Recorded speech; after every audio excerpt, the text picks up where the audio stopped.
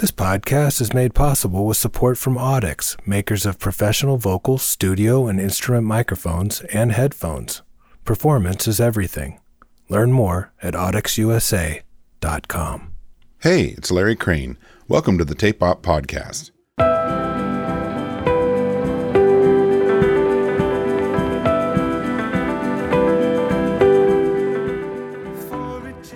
Fleet Foxes recently released their fourth album, Sure, a sprawling and at times cinematic work that began as a solo record for the band's singer and principal songwriter, Robin Pecknold.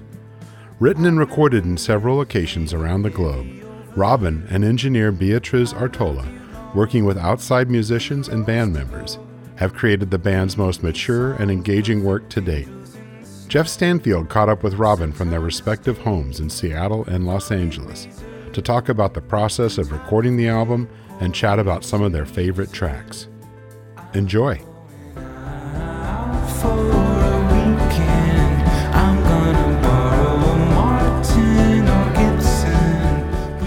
How are you, man?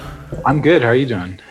I wanted to focus our conversation around the production and really just sort of the intent around making this record. So I'll just jump in and say, how did you approach making this record, and how is it different than the records that you'd previously done? The approach was, similar in certain ways. I feel like doing this long enough, I kind of got into the groove of, understanding what each phase of the process would be, and kind of being really directed about, okay, I'm going to go to Portugal for a few weeks and try and write songs there, and get into that kind of fish out of water mindset that sometimes cool songs come out of. Or I'm going to go to this weird place and try and write some other songs. And so I had about a year of kind of writing songs that way, and it was right at the tail end of touring the last album. And a lot of the approach was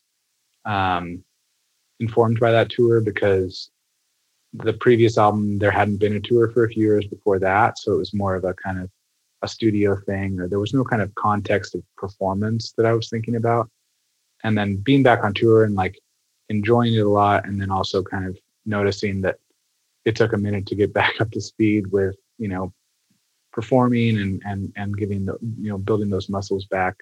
That experience definitely informed these songs. I was like, okay, I was kind of thinking about songs that would be really fun to play live more so when writing these songs, which is ironic that now it comes out and there's no opportunities to tour for a while. But another aspect of it was, it was the fourth album.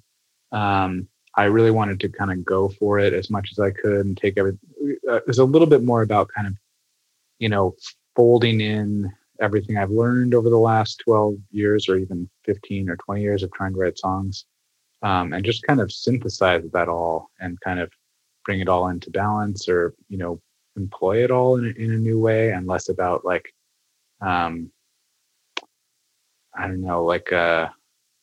being really experimental, or being kind of willfully obtuse, or being,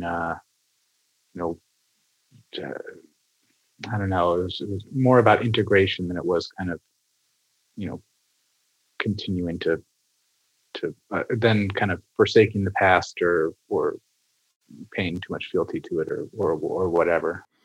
Yeah, but you talked about it being having the intent being like really about songs that you'd like to play live, but you made this record without the other members of, the existing Fleet Foxes. Did this come out of a solo record, or did this come out of you just really wanting to have a singular focus and see it to its, logical conclusion? Yeah. I guess, songs that felt good to play live was less about having them be performed live and more about while recording them, and more about having really consistent or solid grooves behind them, which is something that has been lacking at times on past Fleet Foxes albums. And process-wise, it wasn't that different this time versus the other times. It's usually like, it's always been my songs and my lyrics, and I'm recording most of the instruments and usually most of the vocals. and then they're, bringing people in kind of once the vision is really clear, bringing people in to kind of augment that. So the process wasn't different, but it was just a wider field of collaborators and, contributors on this album. And back to kind of, that was also, I thought, because I didn't know if I'd ever get the chance to make, an expensive album again. And I thought I might as well just go for it this time, rather than wait, or, because who knows what the future holds. And it was definitely, the process was influenced by and changed by the pandemic. And I had to kind of, figure out how I was going to finish it and on what timeline. And that was definitely a factor. So you worked with Beatriz Artola on this record, and I was curious about how you guys worked together, and how was that different than past producer collaborations with somebody like Phil Ek? Yeah, on the previous album, Crack Up, it was me and my friend Sky, and that was a good kind of, it's always good to have somebody to kind of, be bouncing ideas off of, and kind of, letting an album live kind of in the space between two people sometimes feels good, and Phil Ek was definitely that person on Helplessness Blues, more so than on the first Fleet Foxes album, which was kind of like piecemeal, sometimes recording in my parents' basement and sometimes doing 2 days at a studio because that's what we could afford, and, just kind of like scraping something together over the course of a year with very little resources. So with Beatrice, I was excited to work with someone new and someone that I had a good working relationship with, from a different context. I felt strong enough in like what I wanted to make, that it wasn't necessarily like, I was more interested in her as a person and her technical abilities than I was in like maybe past records she'd made or something. Whereas, with someone like Phil, it's like, oh, he made the, Built Still albums, and it's like legend, and he's also an awesome guy, but that wasn't the case with Beatrice. It was just like, she's a great person, great discography, but just like a great person. And then we worked really well together. There was never kind of I think when we were recording the vocals, I asked her to give a little more input in terms of when a take was good enough, because I can lose focus on that kind of thing when recording vocals. But before that, it was really, she wasn't like, you got to get that bass take again, or, one more time, it wasn't that kind of producer role. It was more like, something was done when it would just kind of felt it in the air when something was done, rather than it being stated explicitly. And even, I think for me, the main thing I would look, if she was kind of bobbing her head along to something, that I knew that it was working, and so that was kind of the like unspoken litmus test or something. It's often overlooked, the value of the hang and the people in the room. Oh, totally. And I mean, with Beatrice, it was, I was lucky that she does have like all the technical ability in the world, and but yeah, it was more that, we were able to work day in and day out, 12-hour, 16-hour days sometimes. And there was no kind of like social exhaustion, which can happen sometimes if there are too many cooks in the kitchen, or it's like a relationship isn't vibing right, and then that ultimately just becomes like an impediment to, can be at times an impediment to making progress and making the work you want to make and being like productive, and I know there are stories about, bands that hate each other making these great albums, and that becomes part of the mythology of certain things. But that's also just like how much, you don't want a toxic environment. I don't think that's like necessarily a good thing at all. Can you talk a little bit about the importance or the effect of the place on lyrics, and just general inspiration? Yeah, for sure. I mean, I think touring for 2 years, I think I was for Crack Up, it took me a little while. I was, that feeling of like loving traveling, but then only getting to see a place for a day. I was into the idea of then making an album that had a travel element. And I had, been able to, from the tour, had this then luxurious budget, that I wouldn't have had otherwise, to kind of make that dream come true. I think this was definitely like the most gratuitous in terms of, let's just fly to France for 2 weeks. But that was also because it was just me and Beatrice working, and it was just cheaper. If you're working in a really small team, you can do things like that, and it's a little bit, makes more sense than trying to fly 10 people somewhere, and that would just be too expensive. And so back to that thing of just like really wanting to go for it this time, and just kind of make the dream album that I'd always envisioned, and then kind of have the dream experience, which was like, go to this cool studio in France, or go to Vox in LA, all these dream studios that I had on the list, I was really thinking about it like, I didn't know if I'd ever get the chance to do this again, and might as well just go for it. And I think like it really comes back to, in the future, I'll, probably, having scratched that itch, I don't feel the need to do that again necessarily. But it is definitely in my experience, definitely true that the more unfamiliar you are with a circumstance, the more kind of fresh ideas you might find coming to you, Travel on its own is great, and you can gather inspiration, but you're sort of packing it away, as opposed to what it sounded like you did was you were kind of working during these travels and gathering bits of things and writing and then being able to, put that stuff in a fixed medium, and record it. Yeah. I mean, they're different, it was funny actually being able to work at Aaron's place as a tourist, basically, going to his studio for 2 weeks, because he built that place from the ground up.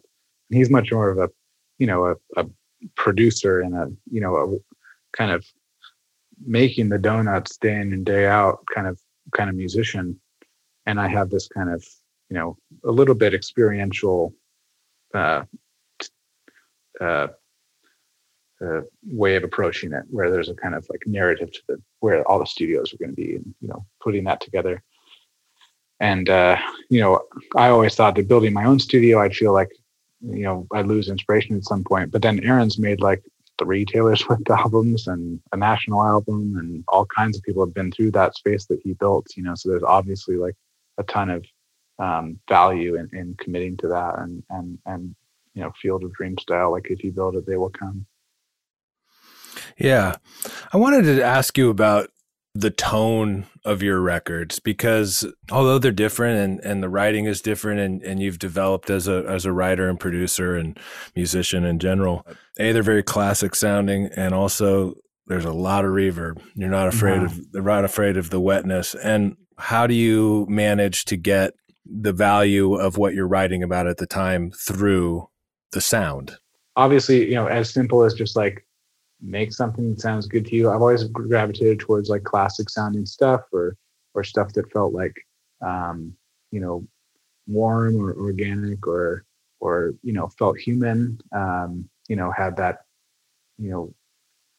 element of like technically very high quality, but very human, capturing very human things. I've also, had a kind of, I've liked kind of grand or transportative music that has kind of an ethereal or otherworldly quality, and been like taken by like that kind of approach. And I guess it just felt like the thing that was hardest to arrive at, or something, like the thing that would require the most kind of interesting work. I don't know. It's so hard talking about music sometimes. Totally. Because part of it's just it's as simple as just like, that's my taste, but why is that my taste? I think like on this record especially, it was kind of interesting because I was noticing just reaching for the weirdest possible or the wrongest possible instrument to make the thing that was normal in the right way, that wasn't totally 100% like a throwback ripoff. It's maddening to talk about and maddening to do, but it's just like that, trying to find that thing that's classic but doesn't feel like a pure 60s exotica ripoff or something, just that kind of like finding that weird balance, That's such an important thing that you just said, was like trying to fill or at least how I heard it was try to fill a function with an instrument that was not necessarily the right instrument for the job, Yeah. I think, I'm at the point now where like, I think when I was younger, some of those records, I'd be so in love with them and they seem so hard to get to something like that it felt like the gauntlet was thrown down or something, like, oh, that's the gold standard. How did they make that? Got to learn all those techniques and like get it there, and I feel a little bit past that point now. And more it's just like, okay, how do I find the interesting thing that still feels like a song that has, some, but it's not like hero worship, How do you look for the instruments and the tones that suit what you're trying to say to bring them to life via their frame, My solution for that has actually been to write the lyrics last and approach them more like approach it really way more like I'm translating the music into words than it is that I'm done the other way around. That's been my approach so far. I've only recently, in the last month or so, started writing lyrics without music attached and kind of approaching it in a more straightforward lyric first way. But, it's really been the opposite. It's less like what instrument is suiting this word and more like what word, what line, what is this sound making me feel or think about, or what is it evoking? And then translating that into language, Do you have melodies in mind when you're creating these arrangements and you're in the studio? Well, the melodies are always there. I feel like I write melodies, melody is kind of something that's always like popping. Melodies are always coming into my mind for one reason or another, like just singing in the shower or just something while you're driving, just like my mind is idle, like melodies are coming to me and I'll write them down or record them into my phone. Or if have a period of like really intensively trying to write songs every day, I'll just have all those melodies kind of floating around. They'll eventually congeal into songs, and then, so the melodies are always there, and I'll have to kind of sing gibberish words along, with those melodies. And then some of those syllables stick and those, feel like they need to be there. And then really once the song is fully arranged and it has all the bells and whistles, like that's when I kind of am like, okay, what's this song feel like? And what is, cause it's really 6 of one, half dozen of the other. Like if you're sitting down to write a song, even without lyrics, you're still expressing something, some feeling or some state that you're in, that's coming through, like your whatever values you have are being encoded in that thing you're making. And so it's just one way of expressing it with sound or with music or with words, and so it's always worked to do the lyrics last for me. Yeah, cool. Can we talk about a few of the tracks on the record? Totally.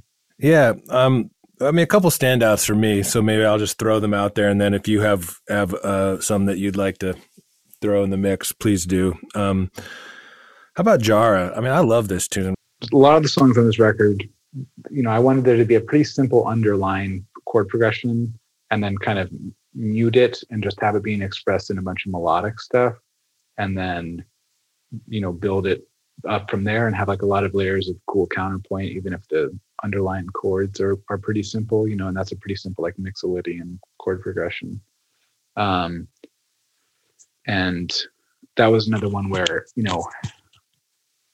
that riff is something I actually had for a few years, but it ended up pairing really well with this totally different melody. And used the Pet Sounds vibraphone on that one but it was acting as like a delay slapback for this 12-string guitar that they had at Vox. And it was, that was a good example of like, I had that song, I was building it, it was feeling cool, but it was feeling like that maybe this is like a little too like, birdsy 12-string. And I was like, it needed some modern element or something that wouldn't have been in one of those records. And so, that made me want to write the lyrics more from the perspective of now, after like a little bit feeling more present day, and then asking Mira O'Reilly to build this kind of, pocketed, really intricate vocal arrangement to kind of coexist with the more throwback elements. And once those things were there, it was like, okay, cool, this is like a real thing, and everything feels intentional, and it doesn't feel like it's trying to be, something like a relic of something, but it's, it's just in touch with some of those references.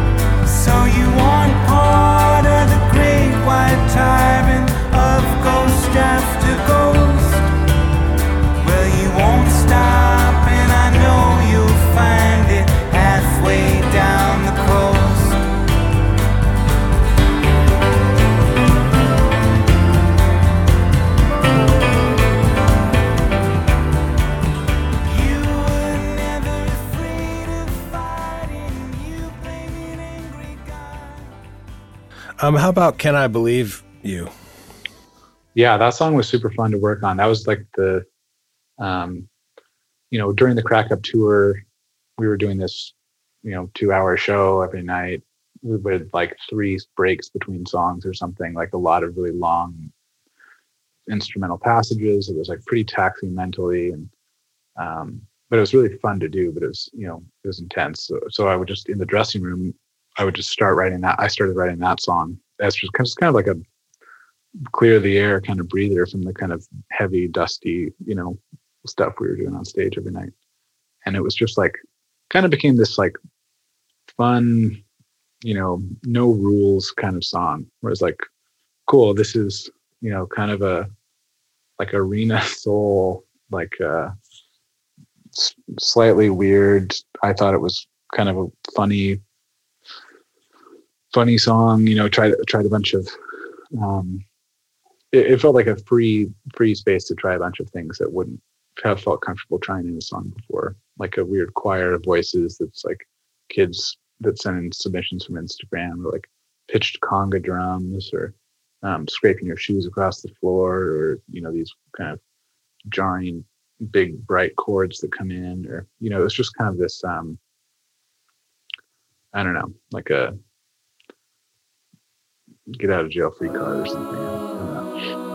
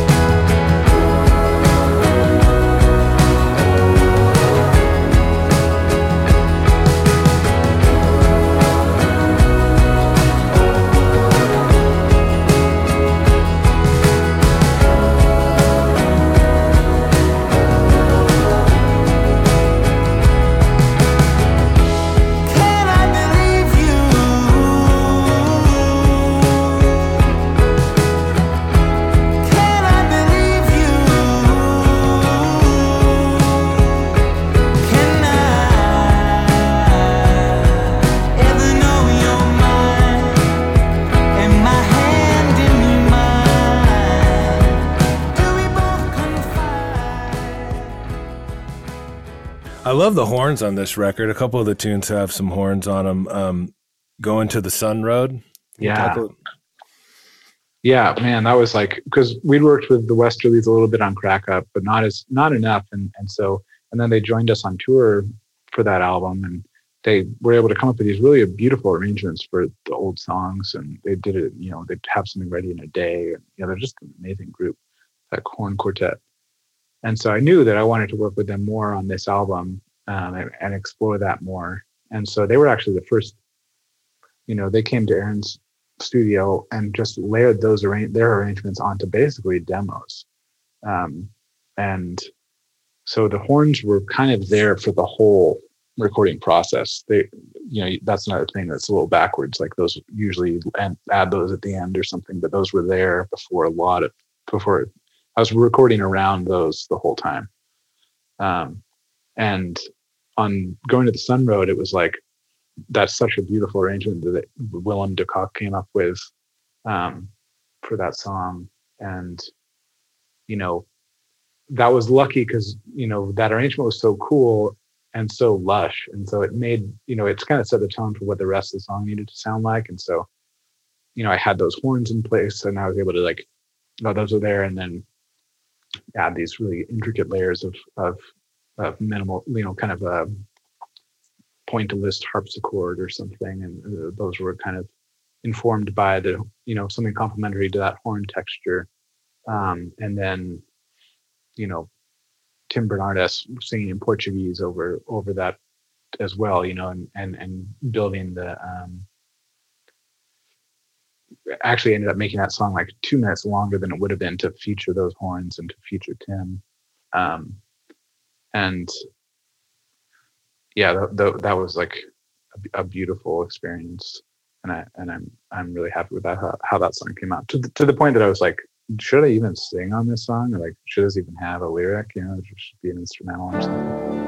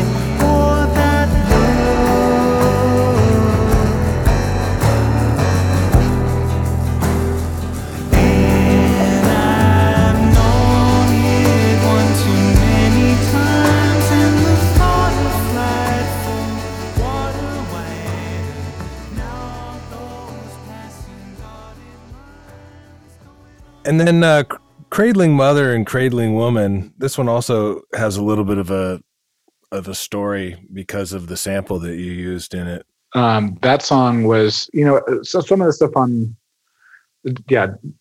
that's Brian Wilson's voice counting the song in, and he's, counting because it was like he was both counting the song in, but then he's also, giving the quarter note pattern or the 4/4 pattern.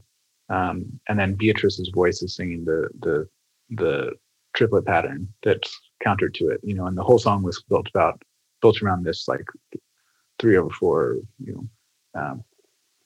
polyrhythm. And that was a song where I was like, I explored stuff a little bit like that on Crack Up, but I didn't feel like it was quite nailed in the way that it should be, like frequency spectrum wise or emotionally or something. So that was kind of like an unfinished business kind of song, like wanting to make the best version of that idea possible. And it was cool to have Brian, a sample of Brian Wilson counting it in, because he's such a obviously huge inspiration and a huge influence, and that song has by far the most layers of any Fleet Foxes song, and I really wanted it to be kind of as full spectrum as possible and just as dynamic as possible.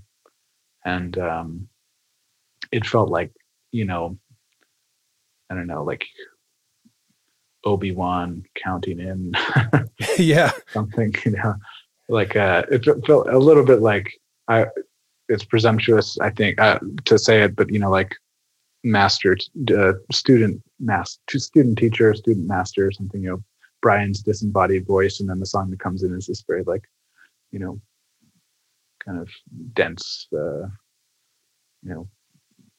Baroque kind of like, I don't know, trying to impress the legend or something. Yeah, I mean, I think that's really interesting. I mean, just even his presence of that on the track, I'm sure was just every single time you're reminded about that presence, and Totally. That's kind of cool, man. I mean, it's almost like you could do that and then not have it be in the final mixes for other things as a tool, Totally, yeah. He should count it. I'll just have him count in everything. Let's over to that foot. 2, 3, 4. 1, 2, 3, 4. 1, 2,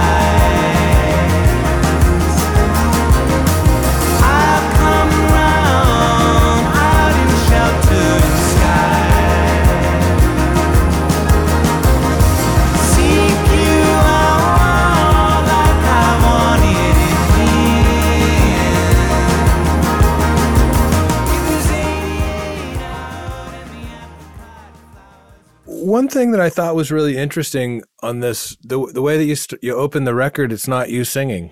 Yeah, I mean, that's related to the Brian thing, because I thought lyrically there are a lot of themes of,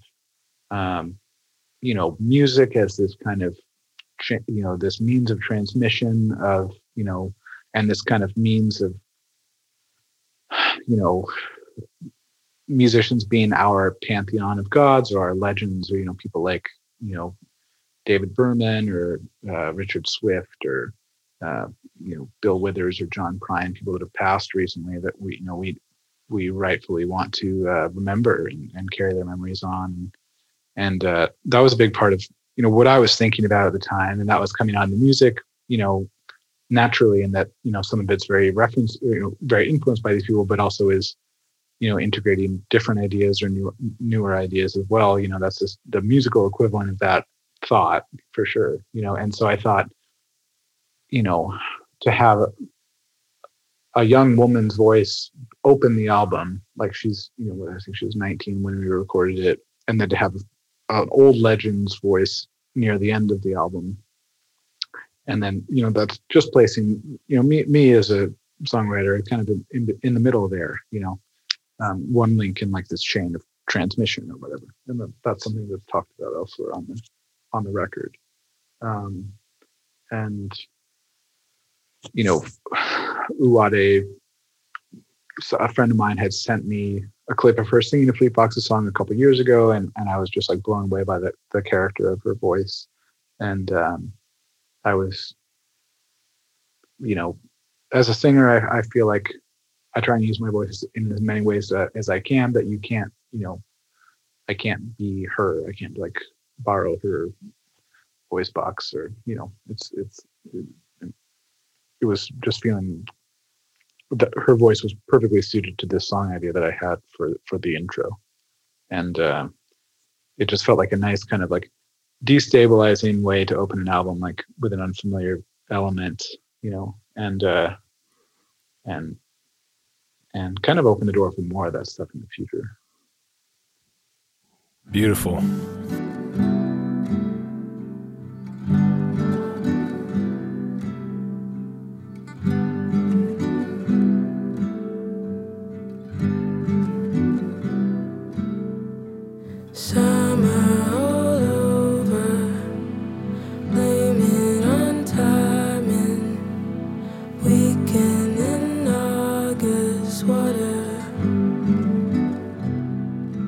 Thanks for listening. Find us online at tapeop.com, Facebook, Twitter, and Instagram. Until next time. Waiting inside a fire.